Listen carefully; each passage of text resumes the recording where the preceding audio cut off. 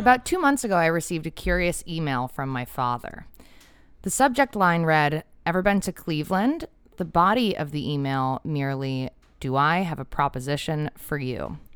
Later that same week, over dinner, he revealed that he was attending the Republican National Convention as a New York State delegate for Donald Trump, and that he was allowed one guest should I be interested in attending.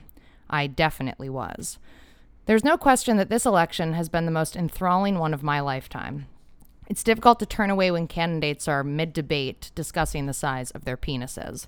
The problem, of course, has been that my disdain for Donald Trump is complicated by my appetite for the outrageous. My own political opinions aside, I would not miss the huge Trump convention extravaganza for anything.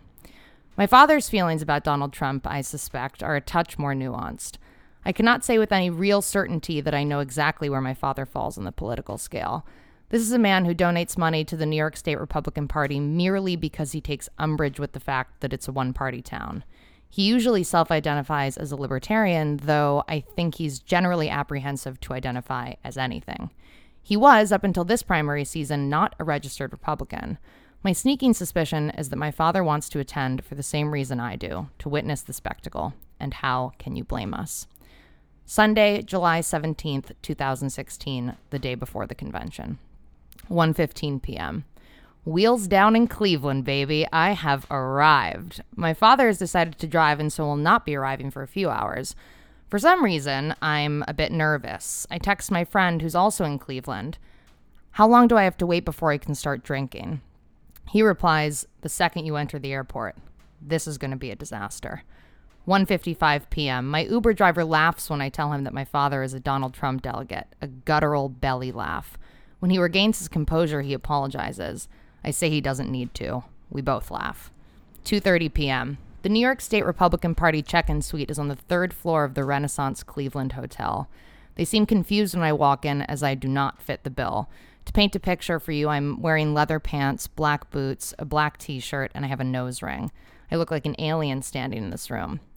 When I walk up to the delegate's guest check-in table, say my name, and present my identification, I receive several badges, nearly incomprehensible instructions on how and when to wear them, 2 New York State Republican Party pins, and an invite to the Rock the Night in Cleveland welcome party tonight.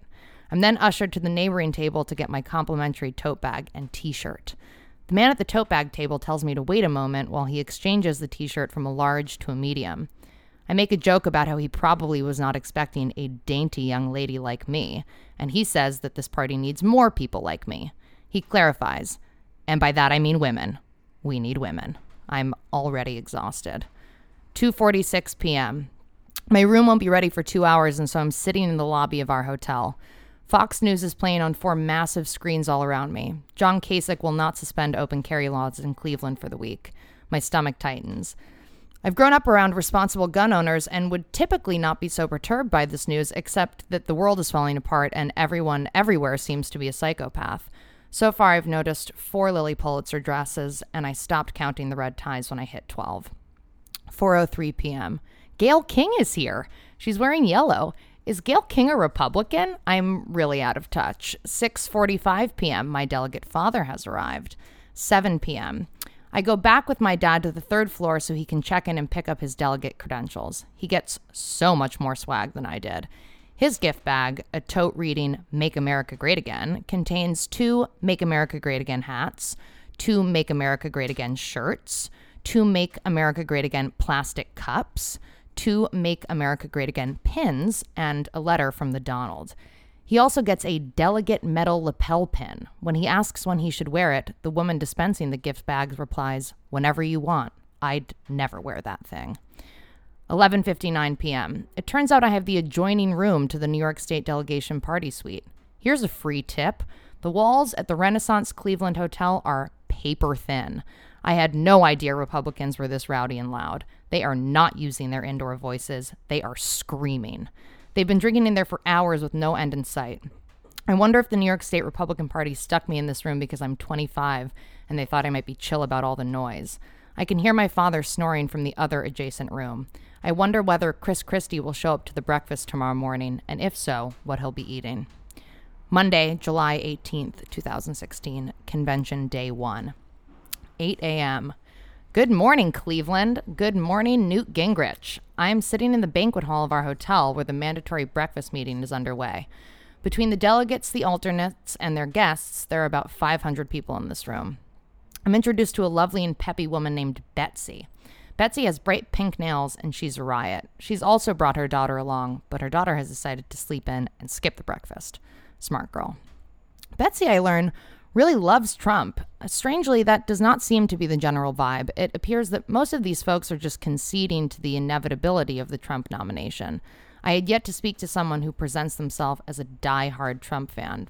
Betsy is my first.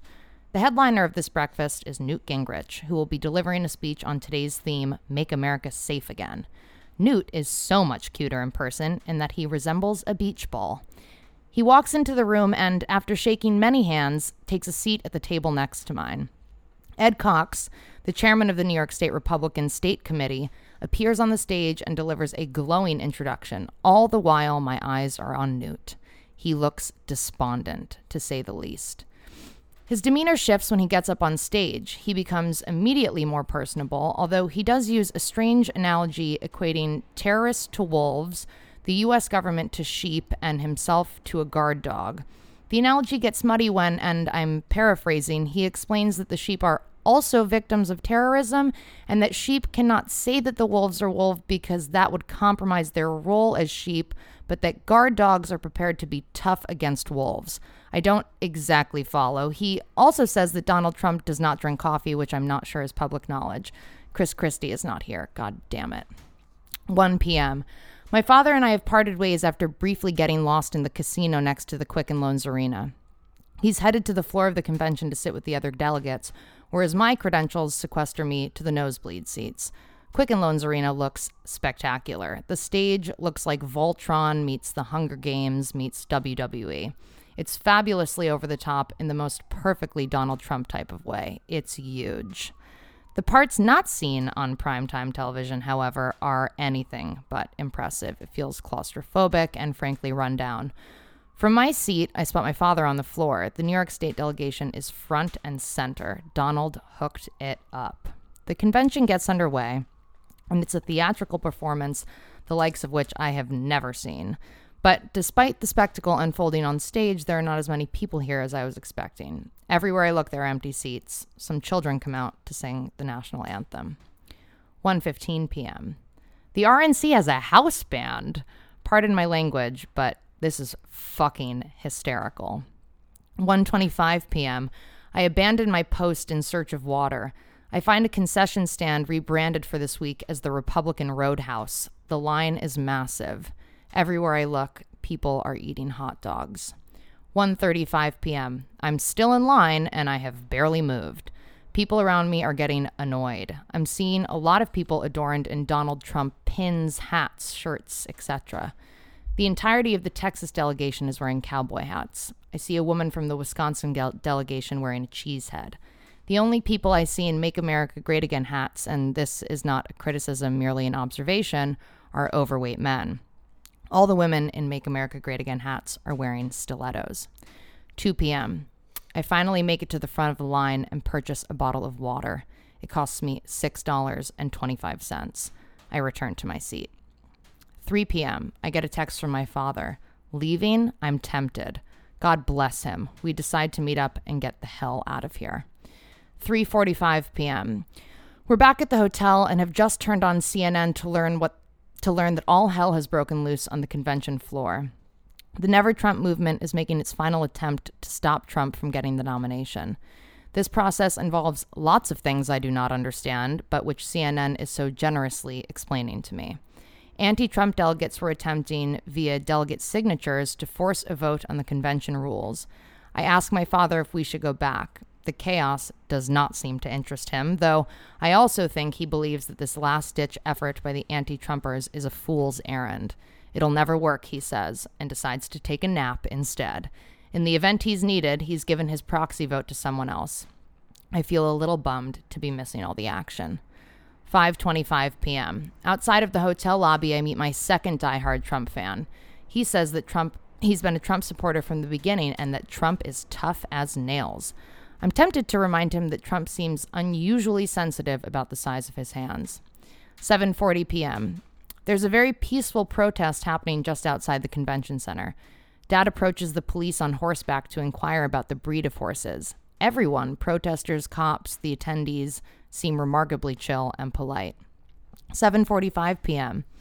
Back at the convention, back in line for a goddamn bottle of water. You're not allowed to bring beverages into the secure area, and you are also not allowed to bring tennis balls or vapes. My father is schmoozing with a Texas delegate in the concession line. There are more people here for the night session, but only marginally. Once again, Dad and I part ways, and I make my way back to the seat. He's promised to lend me his floor pass at least once this week. When I sit down, the Benghazi survivors are speaking. I, along with everyone else in the room, are riveted. 9 p.m. Well, my being impressed had a pretty short lifespan because now some actor that no one has ever heard of, Antonio Sabato Jr., is speaking. Can anyone name one movie this dude has acted in? Anybody? Okay, 9:05 p.m. According to Google, he's been in blockbuster films such as 2001's Shark Hunter and 2005's Crash Landing. 9:10 p.m. I am desperate to leave. Any mention of Trump, safety, Hillary, soldiers, cops, walls, borders, basically any mention of anything at all sends this crowd into a wild frenzy. People are fired up. I'm going deaf from the screaming man behind me who is enjoying affirming everything each speaker has to say with a boisterous USA. 9:15 p.m. The gentleman behind me is now chanting. 9:30 p.m. I have some friends who are in town and are drinking not far from the convention. Beer over Melania. I can watch the highlights reel in the morning and gauge the convention's attendees' reactions in person. 12 a.m. Checking social media. I love Melania's dress. Melania speaks 6 languages. 2 a.m. After several drinks, I'm back in my hotel room watching Rudy Giuliani's speech from earlier tonight. I watch it 3 times in full as I cannot make sense of what I'm seeing. He looks like a madman. I imagine him backstage, pre-speech, hitting himself repeatedly in the face and screaming, "Do the damn thing, Rudy." The party in the suite next door to me is enjoying a second night of boozing. Midway through my 4th Giuliani viewing, I'm fast asleep, having night terrors of what insanity awaits me in the coming days. By the second day of the convention, some of the novelty had worn off. Although there had been some truly thrilling moments, I ate breakfast next to Newt Gingrich, who resembled an adorable beach ball. I was beginning to feel exhausted. Mostly, I was tired of all the USA, USA chants. On Tuesday morning, a few hours after Melania's plagiarism controversy, which literally no one at the RNC cared about, I awoke in Cleveland and mentally prepared myself to re-enter the fray. Tuesday, July 19th, Convention Day 2, 11 a.m. Over coffee in the hotel lobby, I overhear some delegates at the neighboring table discussing Melania's plagiarism scandal. Their vibe seems to indicate that this is being blown way out of proportion, another liberal media takedown. I ask my dad what he thinks. He, to my surprise, also does not seem to think that this is a big deal, maintaining that these are common words, generic phrases, etc. I challenge him by insisting that while indeed the words may be generic, it is the assembly of those words for sentence after sentence that is troubling. He retorts by asking me if including "my fellow Americans" in a speech would count as plagiarism. I am genuinely horrified and decide to retreat quickly from this conversation. 5:15 p.m. I'm rushing over to the convention to get there in time to see the roll call for nomination. In the elevator, I meet the single cutest old lady I've ever encountered in my life. Her name is Ruby, and she's a delegate. She's 5 feet tall and wearing exclusively lime green. Ruby asks why I'm here, and I tell her that I'm accompanying my father. She loves that and tells me, the problem with America is that nobody has a dad. She then proceeds to hold my hands while telling me that I have to come visit her on the Upper East Side when we go home. Grandma Ruby, as she has insisted I call her, is in her 90s, and I learned that she has been to something like 10 conventions. 6:30 p.m. The roll call for nomination, while tedious, is actually rather powerful to watch, as it is extremely performative and also quite patriotic. Each state is called upon to confirm their delegate's pick. There's a rumbling around me that the convention organizers are ordering the roll call so that the New York delegation gets to be the state that tips Trump over the edge of the required delegates for nomination. I notice that there is no graphic on any screen anywhere in this convention that indicates how many delegates Trump is accumulating. Why is this whole thing so poorly designed? 6:54 p.m. Okay, this is really dragging on. When each state pledges their delegates, they get a moment to say something cute about their state. That was sweet for the first 7 or so, but now I'm bored and want to get to the big moment. I have no idea how much longer we have to go because, like I said, there is no graphic to tell me. 7 p.m. Okay, here we go. Don Jr.'s coming out to be the person that gives his father enough delegates to secure the nomination. I see Grandma Ruby on the screen, and she's so tiny. This must be so exciting for her. 7:04 p.m. Jesus Christ. The second the words came out of Don Jr.'s mouth, the place erupts in elation. The graphic on the screen now reads, "Over the Top," and Frank Sinatra's New York, New York is turned up all the way to 11. Everywhere I turn, people are swaying along. 7:07 p.m. A woman 2 rows behind me is crying. 7:35 p.m. I'm leaving to go to an LGBT GOP party, and I spot 2 more people crying tears of joy. Yikes.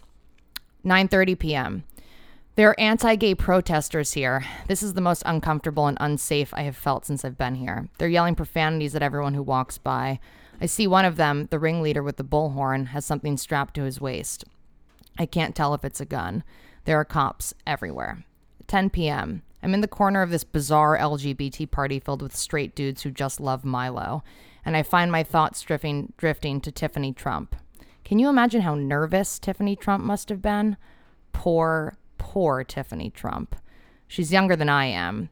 Seems like she's only fairly recently been brought up by this campaign. I consult the internet to see the consensus on her performance. Mixed feelings. A for effort.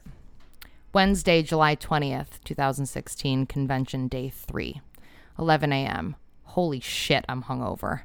My father and I go downstairs to the hotel lobby to have lunch. I'm gonna hurl. We ordered 2 club sandwiches. This is my 5th club sandwich since arriving, and this one is particularly horrible. I take about 3 bites before I give up. The delegates at the neighboring table seem judgmental. Little do they know that my room adjoins with the party suite, and I know exactly what they're up to in there. People in glass houses. 1 p.m. East 4th Street, the street that leads you to the entrance of the convention, is littered with merchandise. Every imaginable Trump slogan and picture is silk-screened onto Hanes t-shirts. Bobbleheads are selling for $20 a pop. You can even take a photo with something called Dryer Lint Donald, but I pass. I admire a shirt that says "Bomb the shit out of ISIS" and consider buying it before I'm told it's $20. 7 p.m. I'm back at the convention after a much-needed afternoon nap. I cannot stress this enough. This event is bloody exhausting. My body is already crumbling, and I have over 24 hours left. This is a marathon, not a sprint, and I am doing it all wrong. 9:06 p.m. As I'm exiting the restroom, a girl stumbles into me and nearly falls over. When she looks at me to apologize, I can smell the bruise on her breath. It's 9 p.m. This is truly the Republican Party. 9:56 p.m. Because the 3 bars in the media center are closed in an effort to get people into their seats inside the arena, I park it across from the Facebook hub where they have a massive screen live streaming the convention. It's 40,000 degrees outside, but I don't want to go back in there. A montage called "My Father, Donald Trump" is playing on the screen. Eric, Don Jr., and Ivanka are glowing about their wonderful, loving, accomplished father. Curiously, there is no sight of Tiffany. Poor Tiffany. 10 p.m. Hello, RNC. Everybody in this place, let me hear you say Trump. Yeah, Trump. Yeah, screams the singer of the RNC house band. The camera cuts to old white people moving and grooving. 10:03 p.m. Eric Trump sounds like Owen Wilson when he gets on stage. Wow, he repeats. An alternate delegate friend I've just made thinks he's drunk. He's had a few too many, he tells me. Eric Trump has ridiculously white teeth. He calls himself a millennial in the speech. How old is Eric Trump? 10:04 p.m. Eric Trump is 32. That's not a millennial. 10:27 p.m. Newt's on stage, and it's not a beach ball. It's a blueberry. Newt Gingrich looks like a blueberry. Okay, it's official. I love Newt Gingrich. This is the most surprising epiphany of the convention. I look at his Instagram, and his bio reads zoo lover. I don't care about his beliefs or opinions. He's a zoo-loving beach ball blueberry. I almost started to chant, Newt, Newt, Newt. 10:40 p.m. What is it about Mike Pence's face that I hate so much? Does Mike Pence even have eyes? Can someone find me the eyes on that man's face? He is unbearable. I feel bad for his poor wife and daughter who have to stand next to Melania and Ivanka. Exhaustion is hitting me like a truck, and Mike Pence is helping me fall asleep. Thursday, July 21st, 2016, Convention Day 4, 2 p.m. After a leisurely morning, my father and myself are now at the Rock and Roll Hall of Fame for Delegates Day. The security is insane. It is equal to, if not more secure than the convention itself. I guess that Cleveland has its priorities straight. They set out cookies for us. They're stale. 4:02 p.m. Okay, that's it. If I see one more fucking person in a Hillary for Prison t-shirt, I'm going to throw myself in front of oncoming traffic. 4:12 p.m. A bird just died, dropped out of the sky, and landed within inches of me. A bad omen or what? 6 p.m. The restaurant where my father and I are eating dinner has a special RNC cocktail list. Drinks include the Dirty Hillary and the Great Wall of Trump. They both sound bad. My father has traded me his floor pass so that I can finally get down there and be in the thick of it all.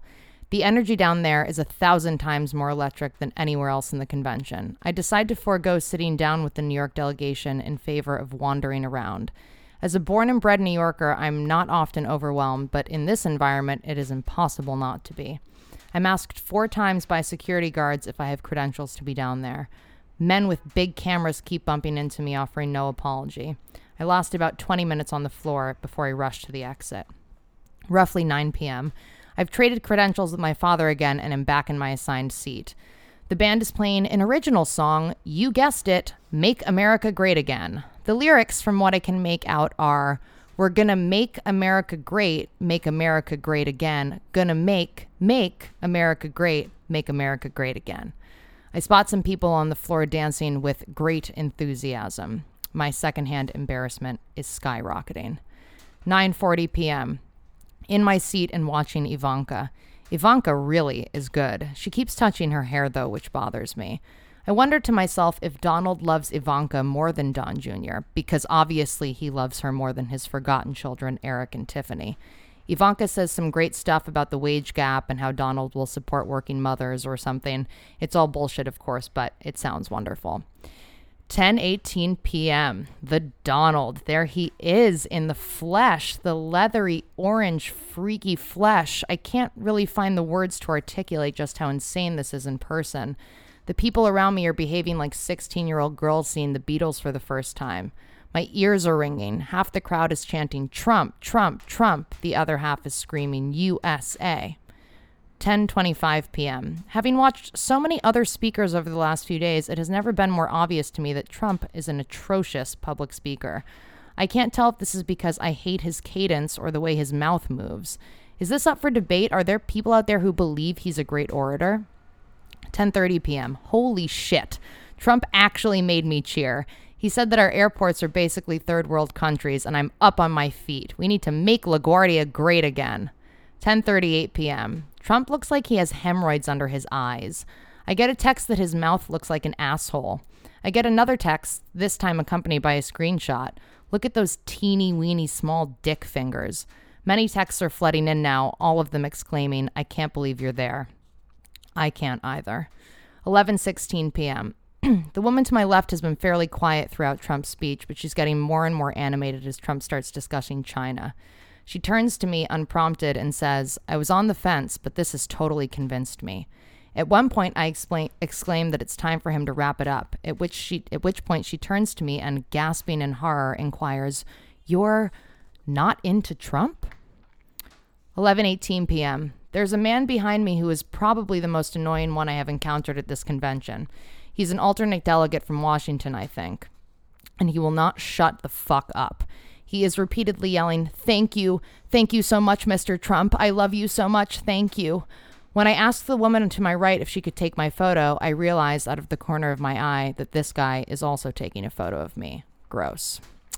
11:22 p.m. All right, We're about 16 hours into this Trump speech, and he's just now talking about his childhood. I wish Ivanka was the presidential candidate. She is so much more tolerable. I cannot listen to him for another minute. The crowd, though, is worse than Trump. I am so disturbed to see fully grown adults behaving this way. I'm certain that without all the pauses to allow for this crowd to go fucking nuts, this speech would have been about 15 minutes long. I get a text from my mother. This crowd looks like sheep, and he's leading them to slaughter. 11:36 p.m. I walk out minutes before the balloon drop because being in that room makes me feel as though I am falling into a deep pit of insanity. I watch from the massive screen of the outdoor arena because there's alcohol here. It looks anticlimactic. Trump should have hooked up better outfits for the Pence family. 11:47 p.m. I encounter a white man with dreadlocks. Bro, aren't you at the wrong convention? 12 a.m. I look over my shoulder and I see another dancing old white man. Oh, that's my father. We decide to have a drink. We're both relieved this madness is over. I think that in the end, this convention pushed us into two different directions. My father was moved by Trump's children, and because of that, I think he's feeling more comfortable with casting a Trump vote in November. During his speech, Mike Pence exclaimed, "You can't fake good kids." My dad agrees. As for me, well, I'm more confused than ever. Coming into this, I'd assumed that everyone I would encounter would be an ignorant, bigoted, and unbearable. But most of the people I have met have seemed like genuinely bright, empathetic, open-minded folks. How disorienting is that? 4 a.m. I'm walking back to my hotel alone through the streets of Cleveland with a dead phone. People are still packing up their merchandise stands. Cops are still lurking on street corners. Delegates are all stumbling back to their respective resting places. As I'm turning the corner to my hotel, I pass an older, sleeping homeless man who, I shit you not, is in a Hillary for Prison t-shirt. I can't wait to go home.